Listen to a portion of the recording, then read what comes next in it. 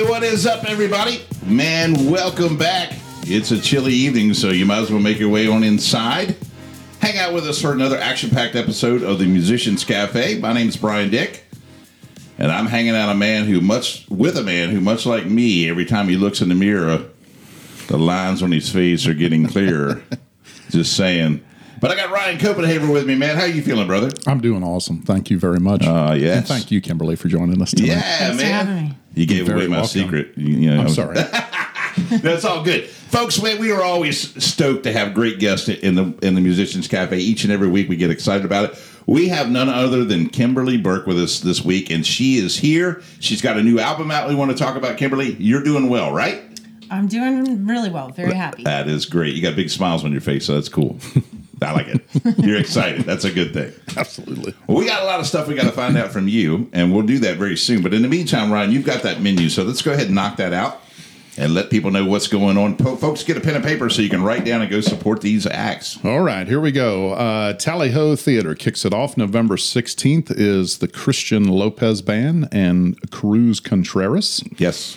On the 17th, Lanco, Megan Patrick, and Willie Tate. And then on November 18th, my best friend will love this, Van Halen Nation. Yeah. Should I tell you about my Tally Ho experience now or wait? I think it's a perfect time. You want to do it now? Let's get All right, it. well, let's do it now. This past Friday night, man, I got to get a chance to go down to Tally Ho. And I went down to see a band that I loved from back in the early 90s and actually late 80s, early 90s, Firehouse, which was wonderful. They were great. Went down. David was a very welcoming host. They are working on the Tally Ho, which is cool. They're doing some changes up on the VIP level to be able to get more seating. Excellent. So they've got lots of big things going on. They remodeled the bar up there, and so it was a good time.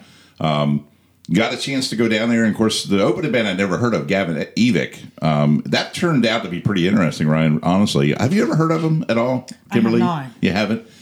Yeah, Gavin Evick was pretty cool because we weren't sure what to expect, and then they come out and they hit the stage, okay, and the first thing they do is a cover tune, and, I don't remember exactly what it was. I think it might have been For Whom the Bell Tolls is what it was.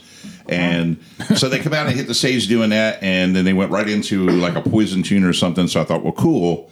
They've got the vibe down. And I noticed that the guy singing was pretty young looking, but I didn't really pay a lot of attention to it. I just sort of listened to the music. And so they played their set. They were great. Had a good time. Set it up very well for Firehouse. And so, I enjoyed them very much. And I'll come back to them in just a second. Firehouse comes out. We found out going in to the concert that CJ Snare, their lead singer, was actually not available for the concert. And so whenever you hear that, Ryan, it kind of makes you go, whoa, what am I in for? Because, you always go to hear the original people. And Right. and so I was like, well, don't know what to expect. Hopefully it's great. We've seen them before. We know how good they are. But anyway, they come out and hit the stage and started their show. And within a half a song, I thought, we're in good hands. This cat can sing. Good. And I mean, he really... Now, CJ's got a distinctable voice and is that right? Distinctable? Distinctive? Distinctive. There we go. Anyway, he's got a great voice that you can recognize. How about that? And so trying to cover him, I thought, well, you got to be careful because if you do that and you don't get it right, people are like me are going to go, hey, wait a minute. Yeah. But anyway, as it turns out, he was great. Didn't know much about him. And whenever they said his name on the stage, they said it so fast you couldn't make it out. Maybe intentionally, right? So it could have been. So anyway, the concert's over. We're having a great time. They killed it. It was fantastic. We get out, and David, that I mentioned that is the general manager down there, he come up and say, hey, did you have a good time? I was like, yeah. And he goes, did you know about the lead singer? And I was like, well, no, I found out. Tell me about him. And he goes, turns out Nate Peck is his name. And it might sound familiar to some of you because he was a contestant on American Idol. Wow. Yeah. And when he auditioned for American Idol, and you guys can watch this on YouTube. It's really kind of fun to watch. David recommended that I do that. He auditioned singing a Dawkins song, which was pretty cool. Now, he's a young guy. He's in his 20s. He's not, very old. But he did a great job at the audition. He got to Hollywood. He did not go, I don't think, a whole lot farther. But, of course, they're really good. Even at that point, the singers are really good. Sure. But anyway, he come out and killed it. And I got a chance to meet him after the show too, which was really cool. He come by and said hello, and so did Michael Foster and some of them from the band, and we got a chance to shake hands and say hi. And he was a really nice young man. You know what I mean? Yeah. And so whether he sticks full, I don't think he'll stick full time with Firehouse because they have CJ, but wherever he goes, he's going to be great. Excellent. On my way out, I see Gavin Evick, and I clap my hands on his back. I said, man, you guys killed it tonight. He goes, thanks a lot, man. He said, it's kind of cool. He said, I'm 22 and I'm the oldest one in the band. I went, really? He goes, yeah, my guitar player is 16. Oh, my God. And I'm like, holy smokes. And so it warmed my heart, Ryan, because you and I both enjoy the same style of music on a lot of levels, and maybe you do too, Kimberly. I don't know if you like the 80s rock or not, but I see that there's a youth movement, I guess, or people that are in their very early years that they were not even born when this music was going on, and they're loving it. Keeping it playing alive. And keeping it alive. And it was really cool. So high five to Tally Ho. That's my Tally Ho story. Thanks for letting me indulge there for a minute. But very, very much fun. And anybody gets a chance to get down to Tally Ho, do that. We're lucky to have them. We also have Backseat Event Center, which is great too. So, man, it's a good time to go see live music. Anyway, sorry about that, brother. Oh, you're all good. Yeah. Good info. Hollywood Casino is up next. November 17th is Michael Tenpenny. Then we move on to Bear Chase Brewery. On the 16th is Nick Mitch. The 17th, Mark Dunn. The 18th is Pete Lapp and Justin Swade. And then the 19th is Josh Souder. Box Office Brewery on the 17th is Alan Boyd and the Waysiders. Yeah, former guest of the show. Yep. And then the 18th is Robbie Lyman. Yeah, another guest, good friend of the show as well. Troubadour Park and Lounge on the 18th, Crazy Jane. Piccadilly Pub House on the 17th is Brian Stutzman, and the 18th is Grindstone. Yeah, I've been reaching out to those guys. Too. All right. Yep. Future guests, hopefully. I hope. Got my fingers crossed. Backseat Event Center on the 17th is Doc Martin and the Flannels. And that's a big deal right there, by the way. Anybody who's never seen them, go see Doc Martin and the Flannels. That's a great show, man. It's a great name. If you're into 90s rock, that's where you got to watch that. It is a great name. Yeah, really cool name, right? And another great name on the 18th at Backseat is the Reagan Years. Yeah, another 80s. Cool. Yeah, exactly. Yeah, Kimberly recognizes that one too, so yeah. Bright Box Theater on the 18th, the Reverend Peyton's Big Damn Band, Hoot and Holler. Yeah, I like that. That sounds like that fun. And then on the 22nd, DJ Offie, which is their Thanksgiving bash at Bright Box. Yeah. Paladin on the 17th, Acoustic Souls. On the 18th, Royal Honey. And then at Paladin 2 on the 17th is Dylan Wolfel. I hope I'm saying that right. Dylan and I drink Busch Lights together. It's awesome. Excellent. He don't like PBR? Yes. Oh, okay. Yes. And then on the 18th is Bailey Hayes.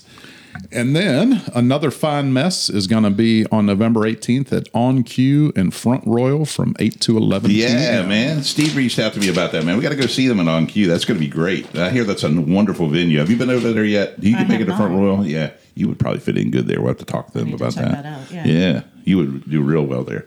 Well, Ryan, is that what you got on that list here? It is all good. Yes, sir. Oh, man, thank you. I just got a couple of things to add to it, if you don't mind, real quick. My buddy Paulie Coconuts always reach out to me. Paulie, man, high five to you, brother.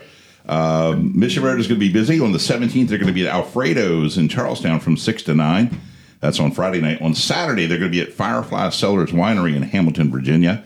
And so make sure you go out and see Elliot and Christina and Paulie and the whole gang, and make sure you tell them hello and buy them a drink, too. They love that when you do that, for sure. They've got a new album coming out, Ryan. It's called All I Want to Say, and it is being pressed as we speak. That's what the words from Paulie. So hopefully that'll be available probably within the next week or so, I would imagine.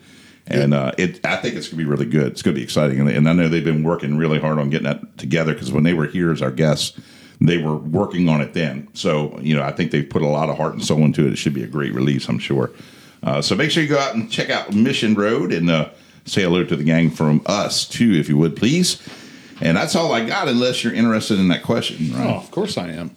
We're going to do that, too. I never know any answers, but I always look forward to it. Well, we're going to have the trivia question of the show, and I'm going to throw it out there real quick. This is a little bit tough, but not unheard of. So the question this week is, this band had a #1 song in 1966, and then did not have another #1 song until 1988. Wow. What is the band, and can you name both songs? 66. I wasn't even born 66 and yet. 88. There's a little bit of a hint there if you think about those years. But Kimberly's got this this face on right now. She's thinking She's hard. intense. I am. I'm not coming up with anything, but I'm thinking hard. Well, that's all right. We'll think about it while the show is going on. Ryan, you don't have anything right yet? Do you? Nothing. All right. Well, think about it a little bit, and we'll get back to that towards the end of the show. All right. Man, we got through all the upfront stuff. Now we get to the meat of the conversation. First of all, we've got Kimberly Burke here with us. She's fresh off a new release called Flight Risk. It's going to be great. I've listened to a good bit of it, and she's here with smiles. Kimberly, how are things for you right now? You doing well? Things are really good. Yeah, I've been busy and been having a good time with the album. And, I've been going back and forth from here, playing a bunch and going to Nashville. Oh, wow. Once a month, once every other month. And it's been a very cool couple of years for me. That is wow. Nashville. Good for you. Mm-hmm. That is awesome. Yeah, that's where the album was recorded, actually. Was in Is it Nashville. really? Yeah, it's got a great finish to it. A great Thank you. sound. Yeah. I love all the, you've got some, I don't know what I want to call it, but it's a little bit of a Nashville sound to it. The older Nashville for sure. sound. Yeah, it's it was recorded at Studio 19, which used to be right on Music Row, and now they are out at the Sound Kitchen. Okay. And which is a big studio, and Kyle Hirschman is the engineer, and he's amazing, and he's worked with everybody, and the band that was on it with me was just incredible. Isn't that something? The line up of who they've played with and who they've toured with was just ridiculous. Wow. Yeah, very cool. That is cool. Did they kind of pick your bandmates for you in a situation like that, or? I talked to Kyle multiple times, ahead of time, and sent him some just rough takes of some of my songs, and then we talked about sort of my vision of the album and kind of the feel that I wanted and stuff. And I really did want to kind of go after that Nashville sound this time. Okay, good. Yeah, you found it. And the kind of the goal with this project, I mean, sometimes I just write for the sake of writing, and but this was kind of to be a little bit more commercially centered, Right. And so I wanted that kind of vibe. And so he has a band that he works with a lot, that are, studio musicians that work out at all the studios in Nashville. And I mean, these guys are just ridiculously talented professionals. And they were fantastic. Jason Roller was on lead guitar, both acoustic and electric, and fiddle, and Dwayne Rowe, was on keyboards and organ, and I mean, he's toured with Brooks and Dunn, and I mean, everybody from back in the day in Nashville. And Dow Tomlin was the bass player. Again, has played with everybody twice. Very cool. Yeah. Yeah, and Robert Blair was our drummer and percussion, and he's a little bit younger than, Dwayne and Dow. He and Jason are, younger guys, but they're touring with everybody. I mean, he's been on tour with Kelly Pickler. A couple of the guys have been out with Dolly and Winona, Wow, I mean, yeah. like real deals, So for me, it was initially it was, like, whoa, okay, this is kind of legit, so a little intimidating to begin with. But I have to say they couldn't have been any nicer, and they were fantastic to work with, and we had a lot of fun with them. Wow. Well, the finished product is fabulous, so Thank you. we're going to get to more of that later on. Thank you. I read a little bit on your bio, but I'm the one who always does this on the show. I rewind. I want to find out what started it all. But you're classically trained, but even before that, how did it start for you at a young age? How did it work? Yeah, I actually did my first album when I was 17. Did you really? Yeah, and I started writing music, I think, when I was like 13 or 14, and I didn't play the guitar yet. I played the piano a little bit, but I actually learned to play the guitar, so I had a way to accompany like what was kind of going on in my head and what I was writing.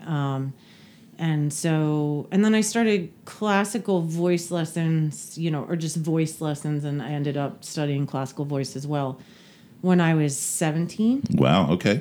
And then my degree's in voice performance, actually. And so, I mean, in school I did opera, which you can't tell from the album. When I was singing blues and rock and country and everything, you can't tell if there's any opera in there. But yeah, I mean, I studied, jazz styles and, classical voice and all that as well. So, I mean, it's a lot of genres. A lot of space, back and forth again. Yeah. Were your beginnings, though, primarily in a country sort of setting, or were you into other things? Oh, I'm definitely into other things. Like I was in a funk band at one point. Oh, really? Okay. Yeah. Yeah. And, I love old like R&B. Okay. And I like 70s, Sure. kind of funk and stuff like that. And I've been in rock bands, I've been in country bands, I've been in blues duos. And I did that full time, earlier on. But I'm also a horse trainer. Oh, wow. Okay. And those were my two loves, music and horses. And so I ended up, what was kind of the plan B, which is the horses, ended up kind of becoming plan A by, sort of the weird steps that one takes in life. Yeah. And I traveled on the horse circuit as a trainer and, rode competitively for years. Wow. Okay. And then a couple years ago, I kind of said, you know what, I miss doing music more. And I was doing music, part-time all that time. And then I sort of took a sabbatical, and then it got a little longer, and I've been fortunate. I've been really lucky because I was able to book some gigs and kind of make a go of it. Sure. And I kind of haven't looked back. I sort of wish I'd done it a little sooner. But it's been fun, and I'd like to put a band together that I play with more regularly. But right now I'm just playing mostly, just out by myself, solo. Just right. Me and my guitars. What were some of the early influences that you had when you were learning to write songs at 13 years old? Do you remember? I was kind of a throwback, I was really into like 60s stuff. Like I was into like Joni Mitchell. Okay. You know what I mean? Yeah, singer-songwriter type yeah, thing. Yeah, Bonnie Raitt. Yeah. And I have a lot of like male influences too. You know what I mean? Like I was into old blues, and I love Neil Young. And, okay. I wasn't that. I'm not gonna lie. I wasn't that into the '80s rock scene. I kind of skipped over. I liked some of the '90s. Understood. That's fine. But I love '70s. Like I loved Led Zeppelin, and you Sure. know what I mean. And a lot of just sort of your kind of what we call classic rock bands now.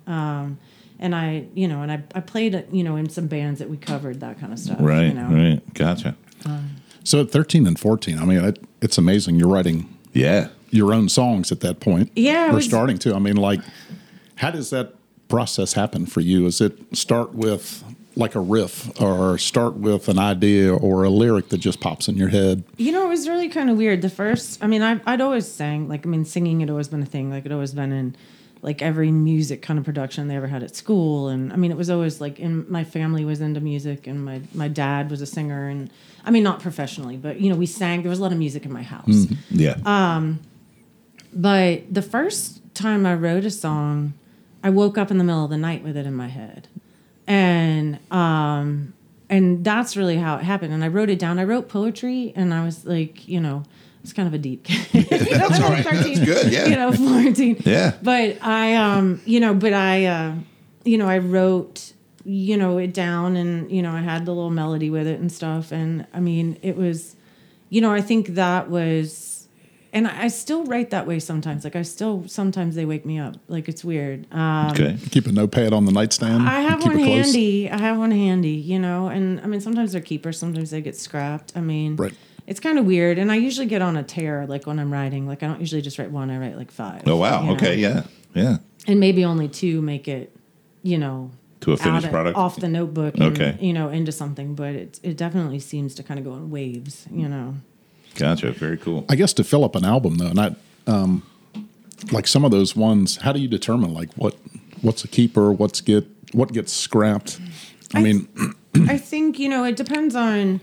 It used to be like I have an album that's out. So I have 2 albums that are out on all the platforms, and one is called Flight Risk, and that's the most recent. Mm-hmm. And then I have one called Seasons that came out, a few years ago. It came out in 2019, and Seasons is a little all over the map because it was songs that I wrote over like several years. And then I finally got the chance to record it. And so it kind of sounds like that. You know what I mean? Like there's some songs that lean a little bit more country. There's some songs that lean a little bit more rock. You know what I mean? Right. Yeah.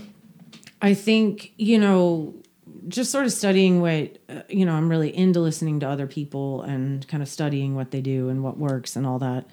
I think, having a little bit of cohesion is important. And so I think sometimes like I'll have some songs, that kind of are more from like other influences of mine. Like, this could kind of be like an R&B song. So I love this song, but like maybe it doesn't fit on this project, So I think it's hard to pick though. And actually my son is very helpful with that. Like I play him. He's also really into music and I keep trying to get him to release stuff that he writes because he's amazing. But, right, yeah.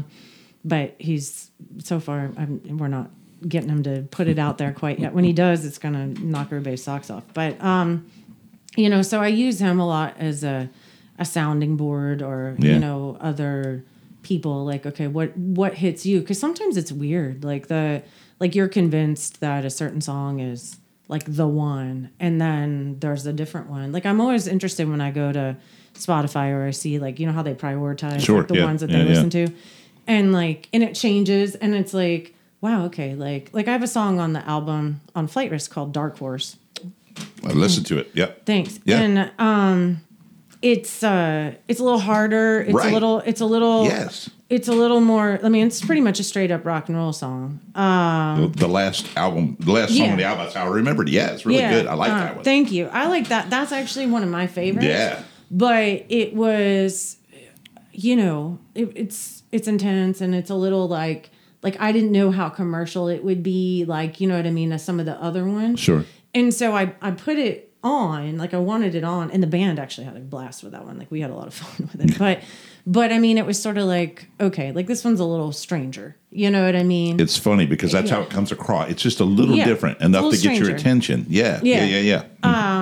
And like in a cool way, but it's definitely like it doesn't, it doesn't really fit anybody's box necessarily. Okay.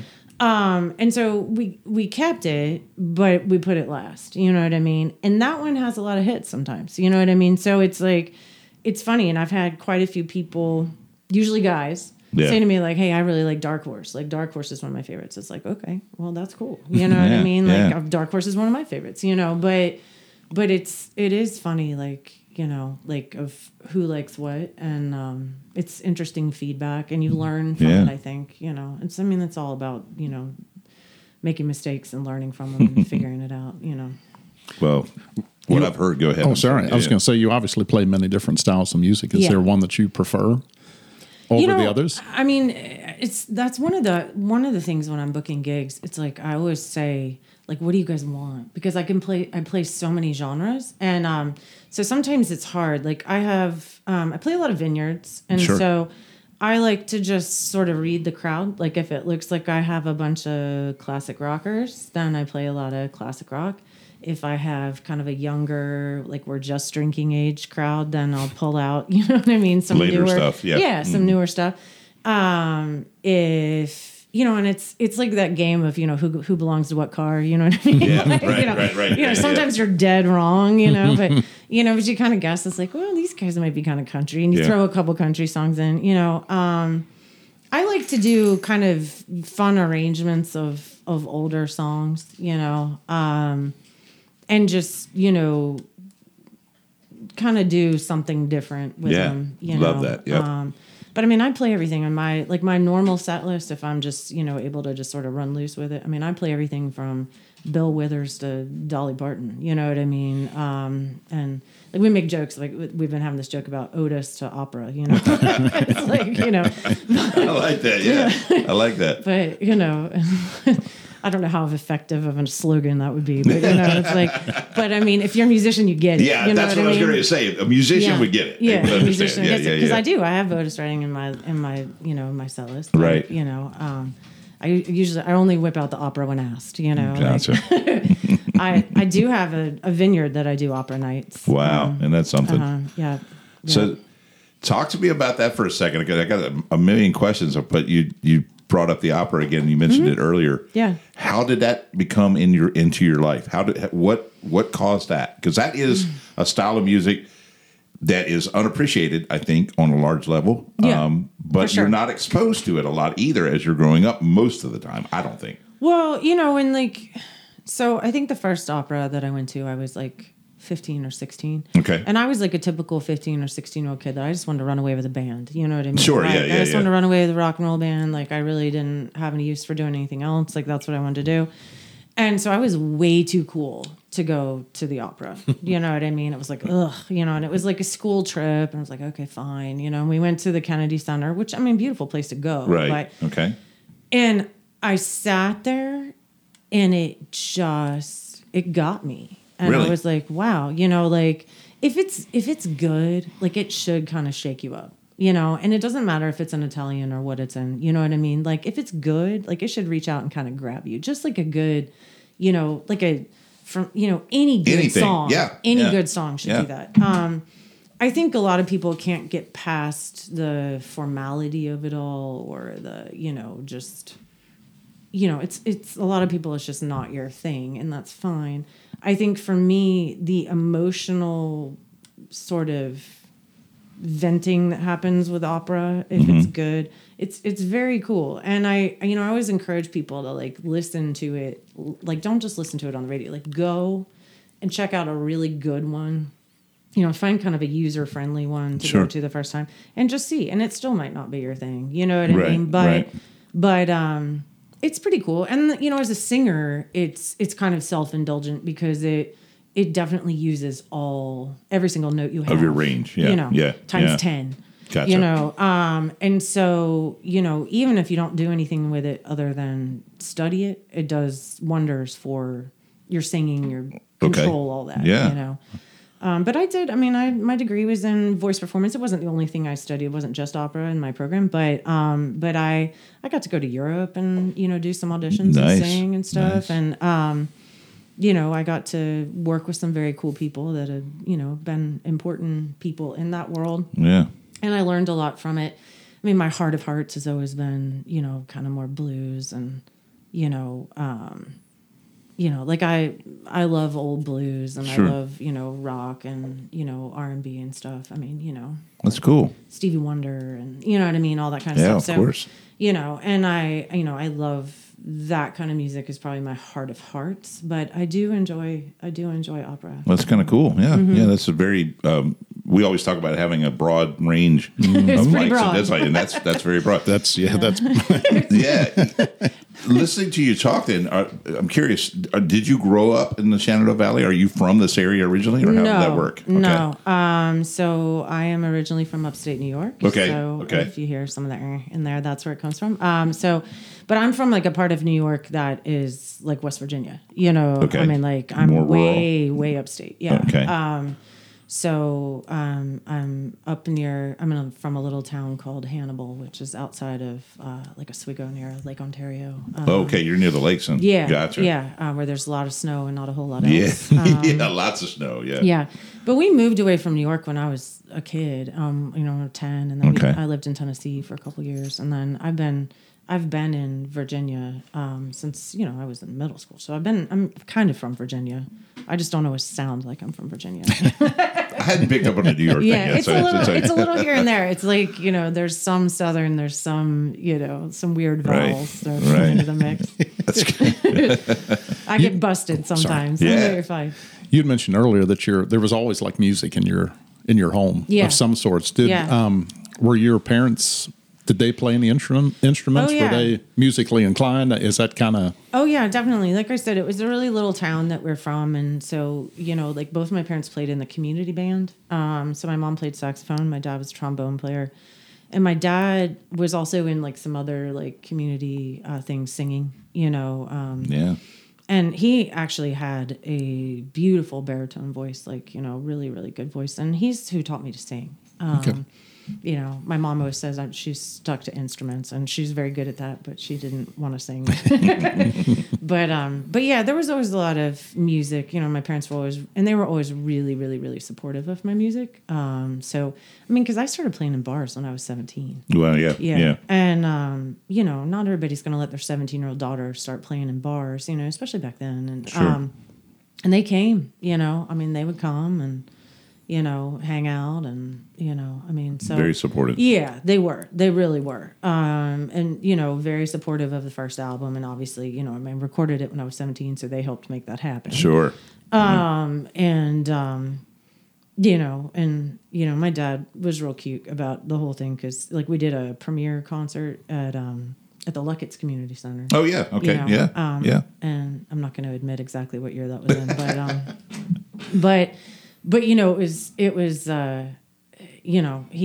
I think he was just as excited about it as, the rest of us, and, he's like, it's going to sell out. And it did actually, but it was like, I was like, Dad, it might not, yes, it is. It's going to sell out, okay, but yeah, I mean, so it was, I'm very lucky in the sense that they were really on board. Yeah.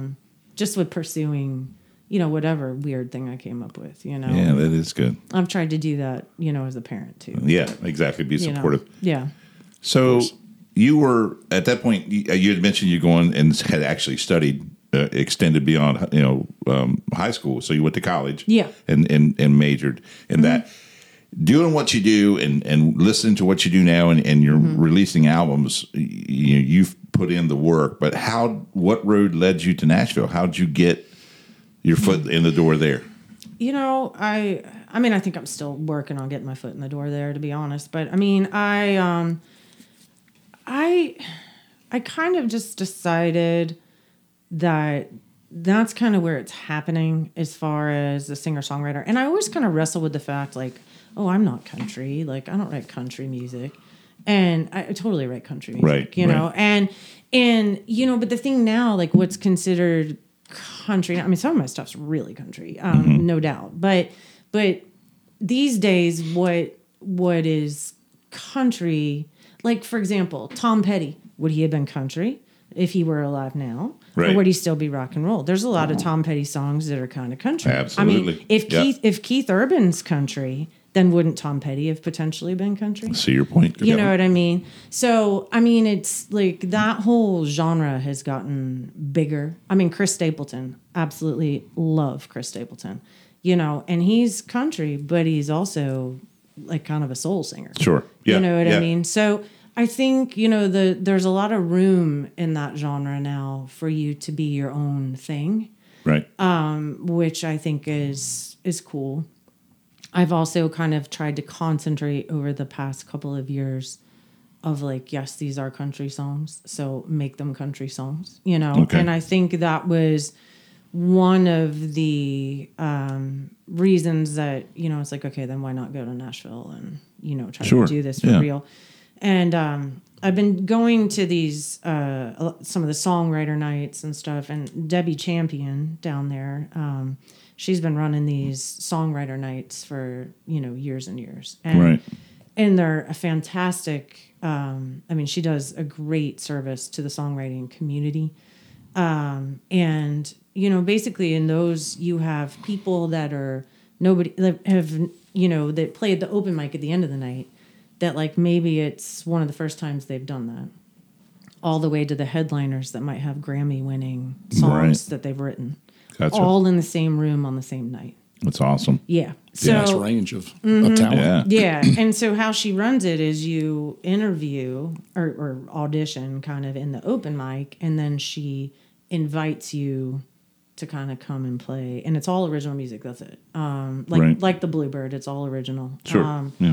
And then you kind of, get that opportunity to get your stuff out there. And the cool part about Nashville is songwriting is just like a way of life there. It's such a profession. It's such an industry. Yeah. That you really have listening rooms. And so, I gig all the time. But when you go down there, it's like for real, because people are sitting there and they don't make any noise. Like they're just listening. They're hanging on every word, and it's very, very cool as a songwriter to really have your song actually listened to. Right. Yeah. Yeah. Instead of, okay, yeah, original, let's hear something else we know. You know what I mean? Which is normal. That's our job as performers, is to play things that entertain people. When I go out and I play most of my gigs, I only play maybe a couple of originals. The rest of the time I'm playing covers, and, and that's what you're there for. But, the nice part about Nashville is that they're really into original music. Like they're almost disappointed if you play a cover, if it's a place that you can play a cover, Right.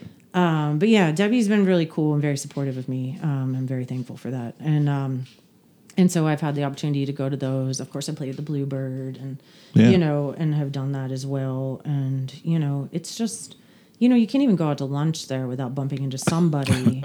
and who knows somebody that you ought to talk to, or, hey, here's my card or whatever. So, right.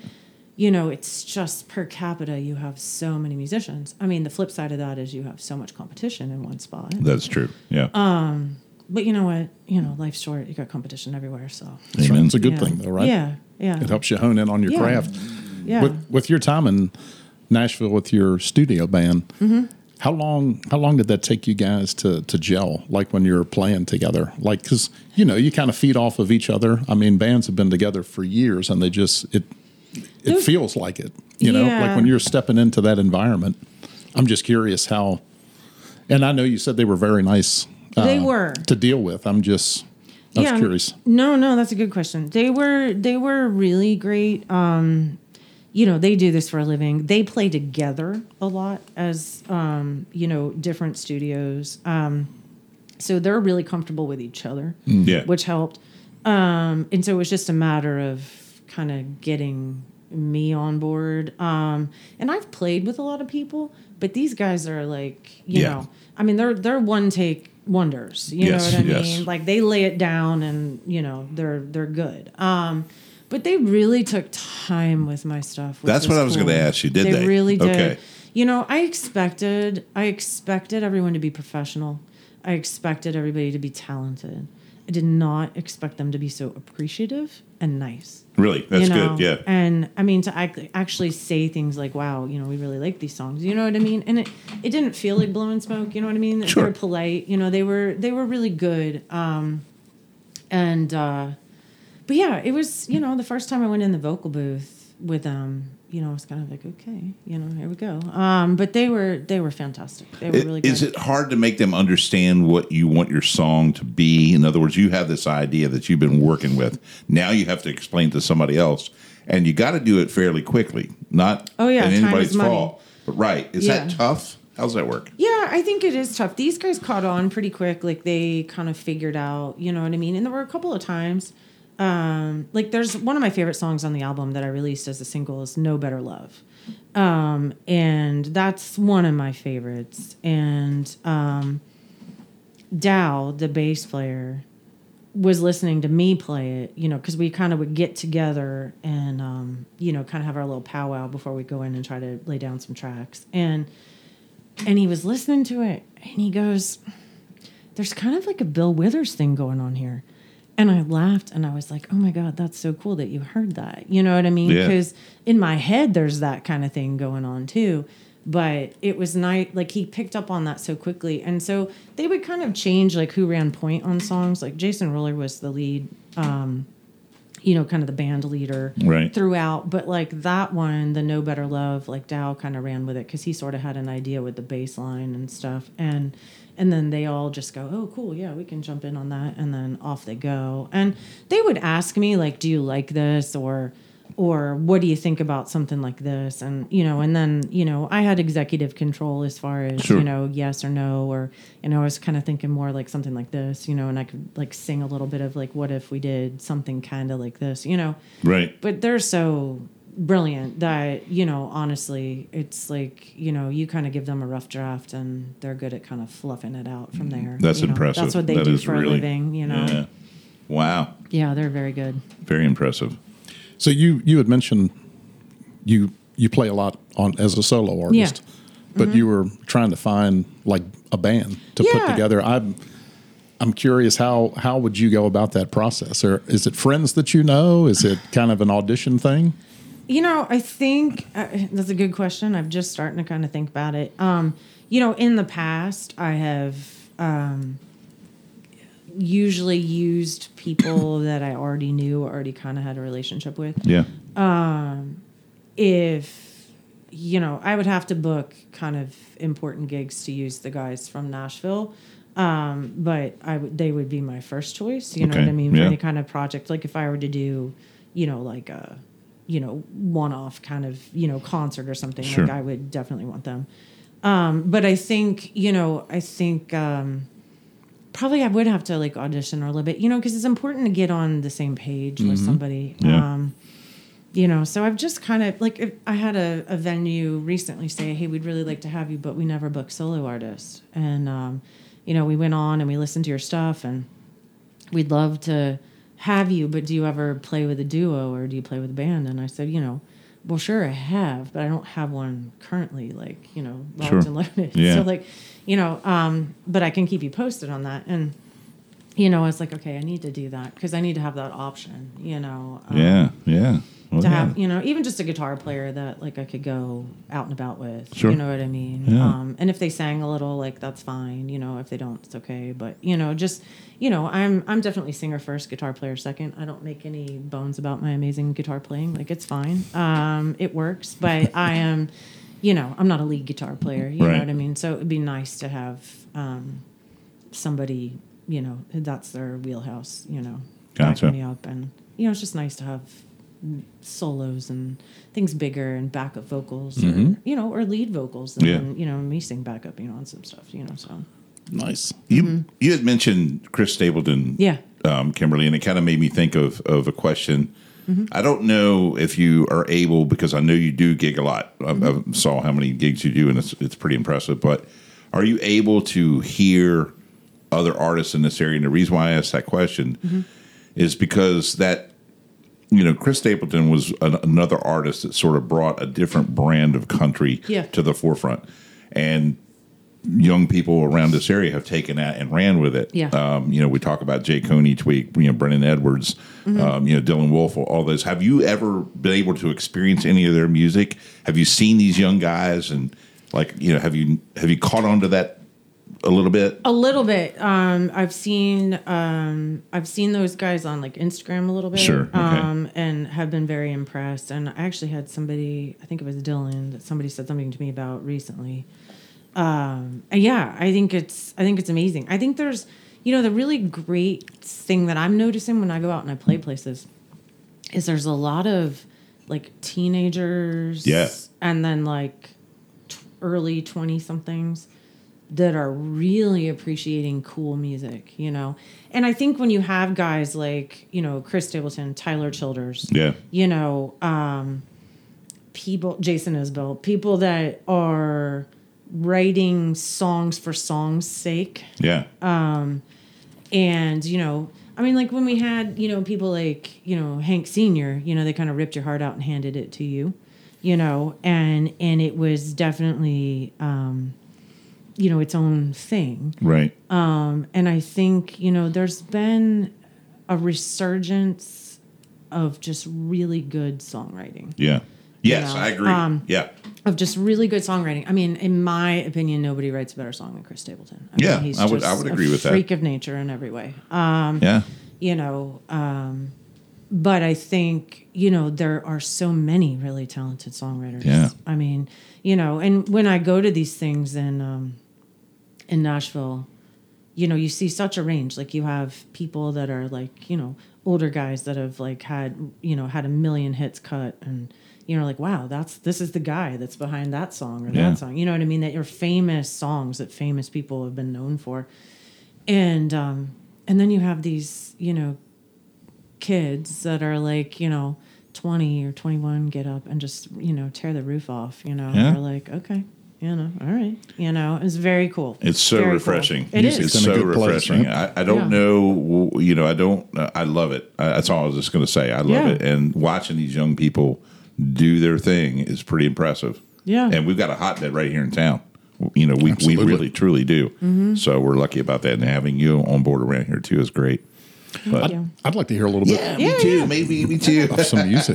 Yeah, man. She brought along her guitar, so she's going to scrub off a couple for us. But we really appreciate that. Do you have any idea what you want to play, or you just want to kind of just get into it and let us guess at it? I'm going to play you the title track from the album. It's called Flight Risk. And why don't we start with that? I'm ready for it. Kimberly Burke, everybody. Here we go.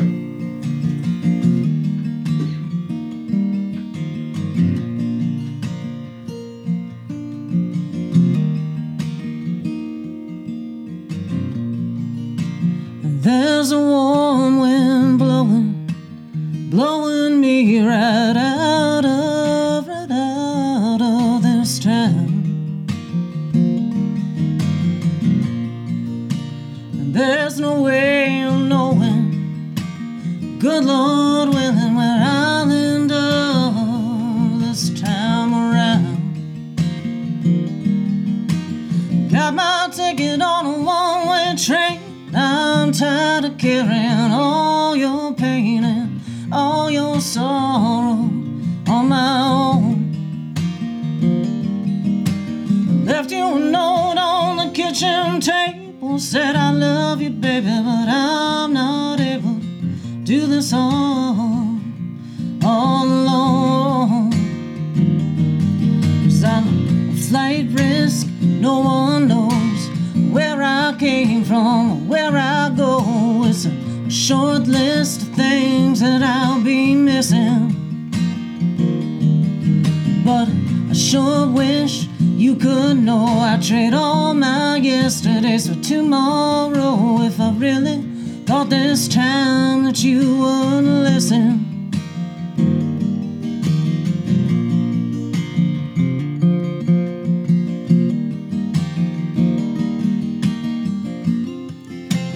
Change my future, it's not up to fate. Find my own way forward, it's too late. So many chances, but no time to waste. Time.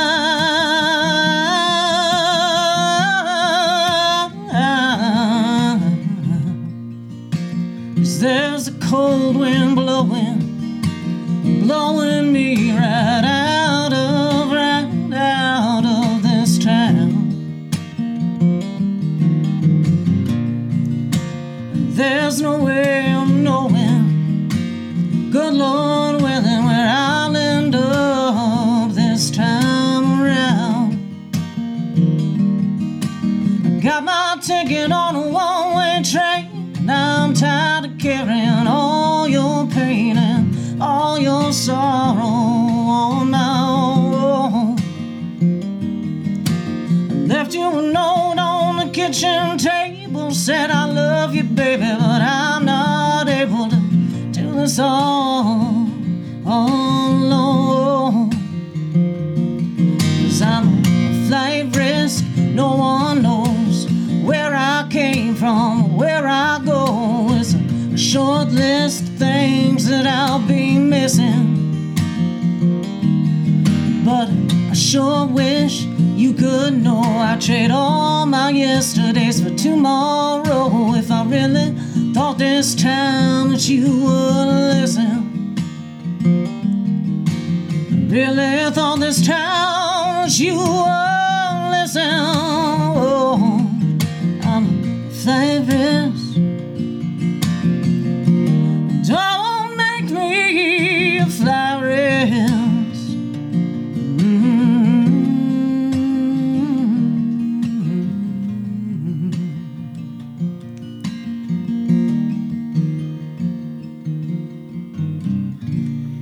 Kimberly Burke, everybody. How about that one now? That's the title track off your new album, correct? That's right. Oh, my gosh, man. I'm telling you. Ryan, it's impressive to watch somebody that's really good at their craft do that, isn't it? I mean, it really is. Oh, Kimberly, that was great. Much. That was a great job. Thank you. I love the soulfulness of your voice and everything, and it really sounded great, man. Love that. Thanks. Tell me a little bit about that song. Is it you know, and you used it as your title track. Is there any stories behind that? Is it autobiographical? You know, yeah, I think, like, not personally, but Gotcha. I think it's sort of the concept. So I sort of, like, I always sort of clarify for my husband, like, if this is, like, something he should be worried about, or if this is, like, if this is, like, a character song. This is kind of more like that concept of, like, you know, I've got some bucket list kind of things. Sure. You know what I mean? Like, Yeah. the whole concept of flight risk, like, throughout the album, I think it's like, okay, you know what? I'm over what I'm doing here, and I'm moving on to what I'm doing over here, kind of thing. Gotcha. You know? Yeah. So, you know, I think everything we write, there's plenty of truth, you know.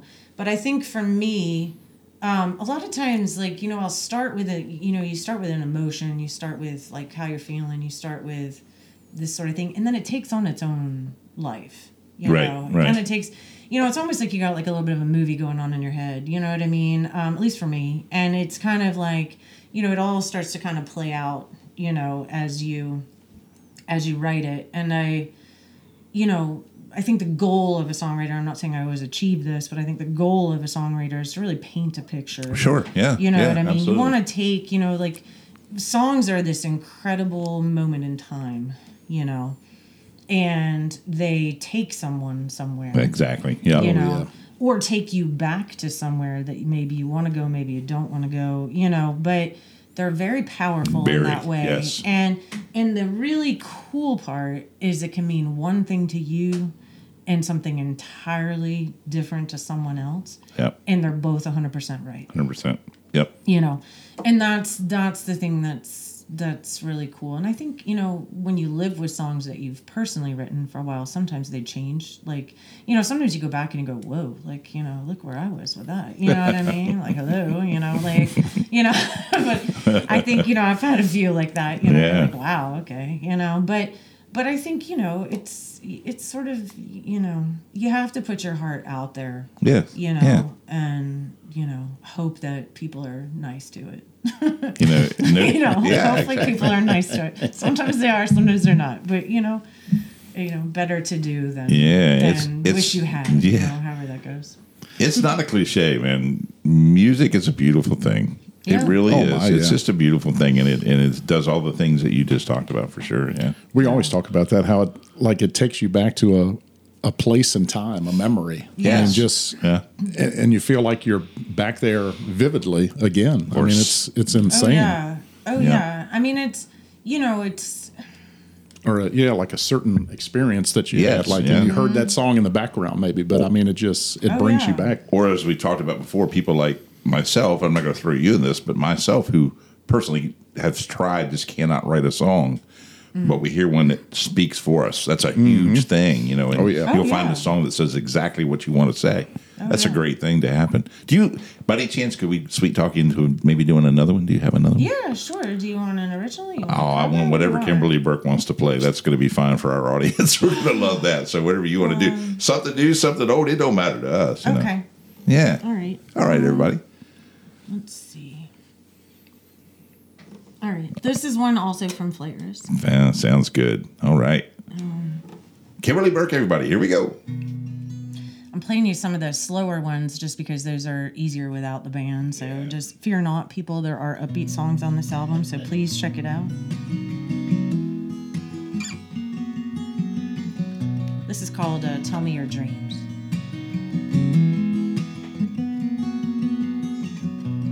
Two empty glasses on the table, moonlight creeping on your bedroom wall. I'm just laying there watching you sleeping, scared 'cause I know you're starting to fall. Tell me your dreams, are they on the drawing board now, patent pending?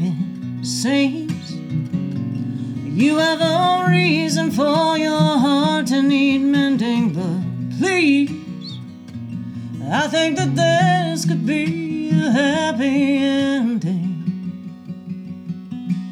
Tell me your dreams.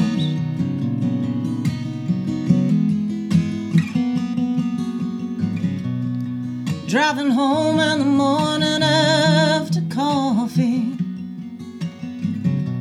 rain beating down on this old dirt road, singing along to the radio softly, walking in the house all alone. Tell me your dreams, are they on the drawing board now, patent pending? It seems you have a reason for your heart to need mending, but please, I think that this could be a happy ending. Tell me your dreams.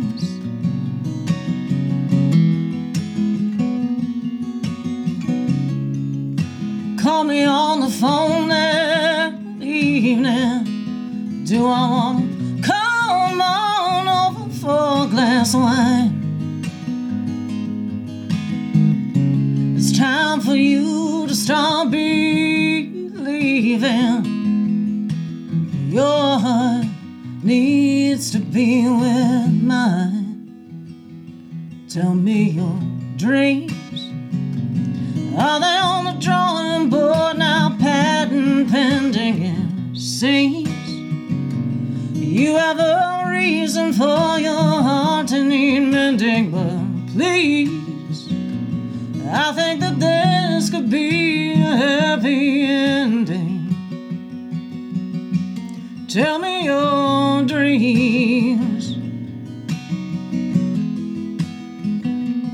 Tell me your dreams.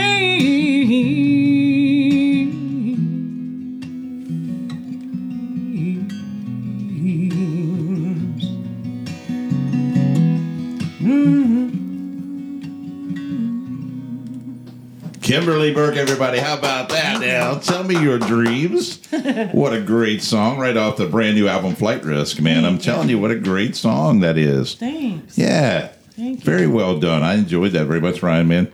You know, that's a good driving song. Beautiful voice. Thank you. You can put that on and you're driving down the road. You know what I mean? And you're singing along with that song. That's Absolutely. Feel man, good. That's awesome. I love it. Very, Thank very you. good. Yeah, Thanks. very good. Thanks. So let's find out about how to get all this out there. You know, I know Okay. right now you're on Spotify and Yep. with the new album, iTunes too. I'm assuming. So folks can find it there. They can also find you where. They can find me on Instagram and Facebook at Kimberly Burke, BURKE.music. Okay. So, and then they can go to my website, www.kimberlyburkemusic.com. Cool. And I'm on TikTok kind of semi-recently, so, you know, I'm trying to keep up with Yeah. what we're supposed Social to be media. doing now, yeah. Which is a job in itself. We hear that quite a bit. Yeah. But important to do. It's you know, it's just part of it. You know, we have these wonderful opportunities now to get out there and to be heard and to be seen. But it does take a little educating oneself. So Gotcha. I'm working on it. What's your schedule look like coming up? You got to tell us all about that too. Yeah, I mean, this month it's a little quieter than normal. I've got this weekend, Saturday, I'm at Breday Family Vineyard. That's down in Green Spring area, right? Yeah, Yeah, I right, think yep. Jim told you about that a couple episodes ago. Yeah. That's a great venue. I highly recommend. Their wine's amazing. They're just great people. It's a very cool place to hang out. So I'll be there Saturday afternoon. I think I'm there at 2:30 to 5:30. Cool. Okay. But Breday, it's BRIEDE, Family Vineyard, and they do a great job. And then Sunday I actually do a private party. Okay. Which I do quite a few private parties and, you know, holiday parties and stuff like that. So Nice. Okay. that's kind of what I've got. I mean, I do have some other gigs like, I think, I'm trying to remember. I can't remember where I am the end of this month, but then December I have, you know, quite a few, and then I have some private, you know, it's Nice. December, so I have a bunch of private. So you're busy. I'm pretty busy, Yeah. yeah. I mean, typically, like, this time of year tends to be a little bit lighter. But typically I'm out at least 3 days a week. You know, 3 to 4 days a week is kind of Getting after it. Nice. Yeah. That's Trying. good. Yeah, That's really trying. You have to, right? I mean, that's Yeah. awesome. Yeah. Can you tell us how you know Mr. Jim Snedeker? Because I was telling Brian earlier, Yeah. like he has been a fantastic pipeline He to has. He's been bringing great, some yeah. great guests to our podcast. Jim is a great guy. Thank you, Jim. Yes, thank you, Jim. I recently met Jim like not too long ago. Okay. I've sort of met him through Breday. Sure, okay. And he introduced himself. I did a special concert at Breday where we did a Night of the Divas, and it was basically like I took on, you know, the greatest female singers of all time because, you know, that's easy. So we did do some opera. Like we did like 5 opera arias. Wow, because nice. they're really into that. And I had done that one other time for like an Italian night. We did like an Italian, music, night. And so I did all that kind of stuff. But with the Night of the Divas was fun because we did like across all genres. So it was basically I got to handpick music from like all of my favorite female singers. Very cool. So, I did opera, obviously, but then I did Sarah Vaughan, and I did Billie Holiday, and I did Janis Joplin, and I did, Joni, and, Adele, and, all over the place. Very cool. All genres, yeah. So it was fun. So he came to that. He was very supportive of other musicians. Jim he's a good role model. He sure is, yep. He really is. And so he came to that, and because he was curious, because you don't hear opera out and about very often, and so I think he came to check that out and just to be supportive. And so I got to meet him, then. Very cool. And since then, we've been kind of talking back and forth a little bit. So nice. There you go. There's your duo partner, right? If you there you go. There you go. Future bandmate. Yeah. Well, that's what I was going to say too. The same people that reach out to you for maybe gigging or figuring out where you're at. They can reach out to you if they're interested, maybe in working something out in a band situation with you too. Because we got a lot of folks out there that listen to us that you never know. Yeah. Connections can be made. Yeah, so exactly. Reach out to Kim. You've already heard her voice, everybody. You've heard the show. You hear how good she can sing and play. So put her in your band. Trust me. Well, thanks. Yeah. I mean, that's like in the past. Like I said, I was in a funk band. Yeah, you've done a little everything. So, yeah, it's fun to jump into that too. Right. Right. So, what's your go-to rock song when you're playing? Is there one that you play every show that you really like? Let's see. Go-to rock song. I get asked for Janis a lot. I can understand that. Yeah. And I get asked for Janis a lot. So I don't know if you'd really call Bobby McGee a rock song, but I do Bobby McGee, and I do some Janis. I do some Melissa Etheridge. I get asked for her a lot too. Sure. Yeah. Let's see. I have, and then, it's like I do a little bit of. I used to do a lot of like Led Zeppelin. I can do some. Robert you can do some Robert Plant. Plant. Can you get? Yeah. That's cool. Yeah. Don't get to do that very often. I do some Rolling Stones that I do. Okay, that's cool. A lot of older. You know what I mean? Like nice I'm classic. trying to think of something semi new. That I do. And of course you ask me, and then I can't. I'll be driving home, and I go, "Why didn't I could have said that?" Yeah. You mentioned me and Bobby McGee. Let's be honest, that's one of the greatest songs ever written. It is. It truly is. Mm-hmm. And it's been done a million different ways, and it works every which way they do it. Chris Christopherson, if I can get it out, hit it out of the park with that one, man. That's a crazy good song. Yeah, there's a lot of I have like a few favorites. Like I get asked for Stevie Nicks a lot. Yeah, there you go. Okay. I do Landslide, and I do Dreams, and I get compared to Stevie a lot, which is of course a huge compliment. But so I think it depends on like what I'm singing, like because you need your Don Henley though to do Leather and Lace. That's what you need, right? I know. And it's so funny too because I get asked for that, and I'm like, okay, well I can do both parts, but it's more cool. It's sort of funny, So I have done it before, like that's cool. kind of kidding around with people. Yeah, very nice. Yeah. Very nice. Is there one that you have, like a cover song that you were saying like you put a spin on? Because I know when Summer and Eric were here, they did a rendition of Little Red Corvette that was just that was pretty cool. Yeah, amazing, and it was their own kind of spin on it. Yeah, knock one out if you want to. It'd be great. Sure, you can do that. Okay, let's see. I don't know if this is the best example of spin, but I kind of do sort of a somewhat countrified version of Landslide for you.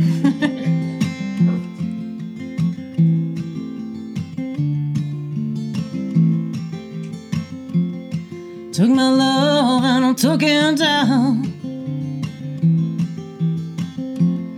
Climbed a mountain and I turned around, and I saw my reflection in snow-covered hills. Till the landslide brought it down. Oh, mirror in the sky, what is love? Can the child within my heart rise above? Can I sail through the changing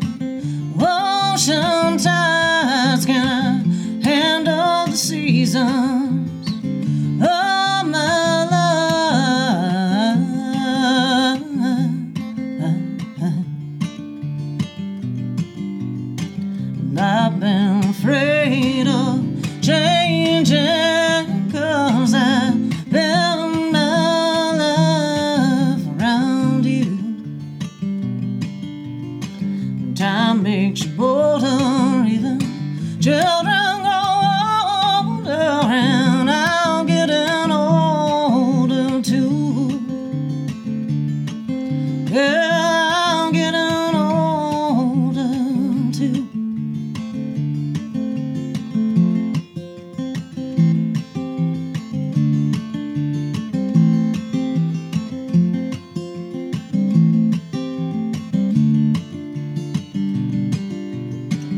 I've been afraid of changing, 'cause I built my life around you. And time makes you bolder, even children grow older, and I'm getting older too. Yeah, I'm getting older too. Took my love and I took it down. Climbed a mountain and I turned around, and I saw my reflection in the snow-covered hills to the landslide. If you see my reflection in snow-covered hills to the landslide. Oh, to the landslide. Brought it down. Brought it down.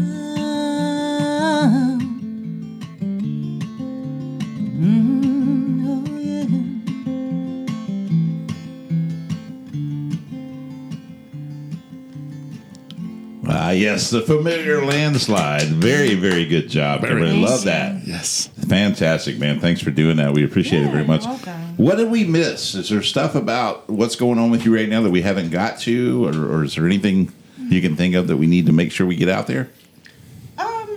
No, I think you've done a really good job. You've asked, some really good questions. I mean, I am putting together a bunch of new stuff to try to do a new recording project semi soon. Nice. Okay. And I am definitely trying to fill my calendar between venues here and also in Nashville to kind of strike that balance.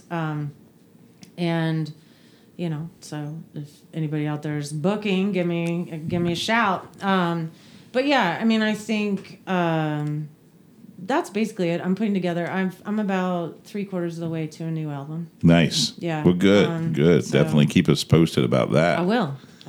Yeah, absolutely.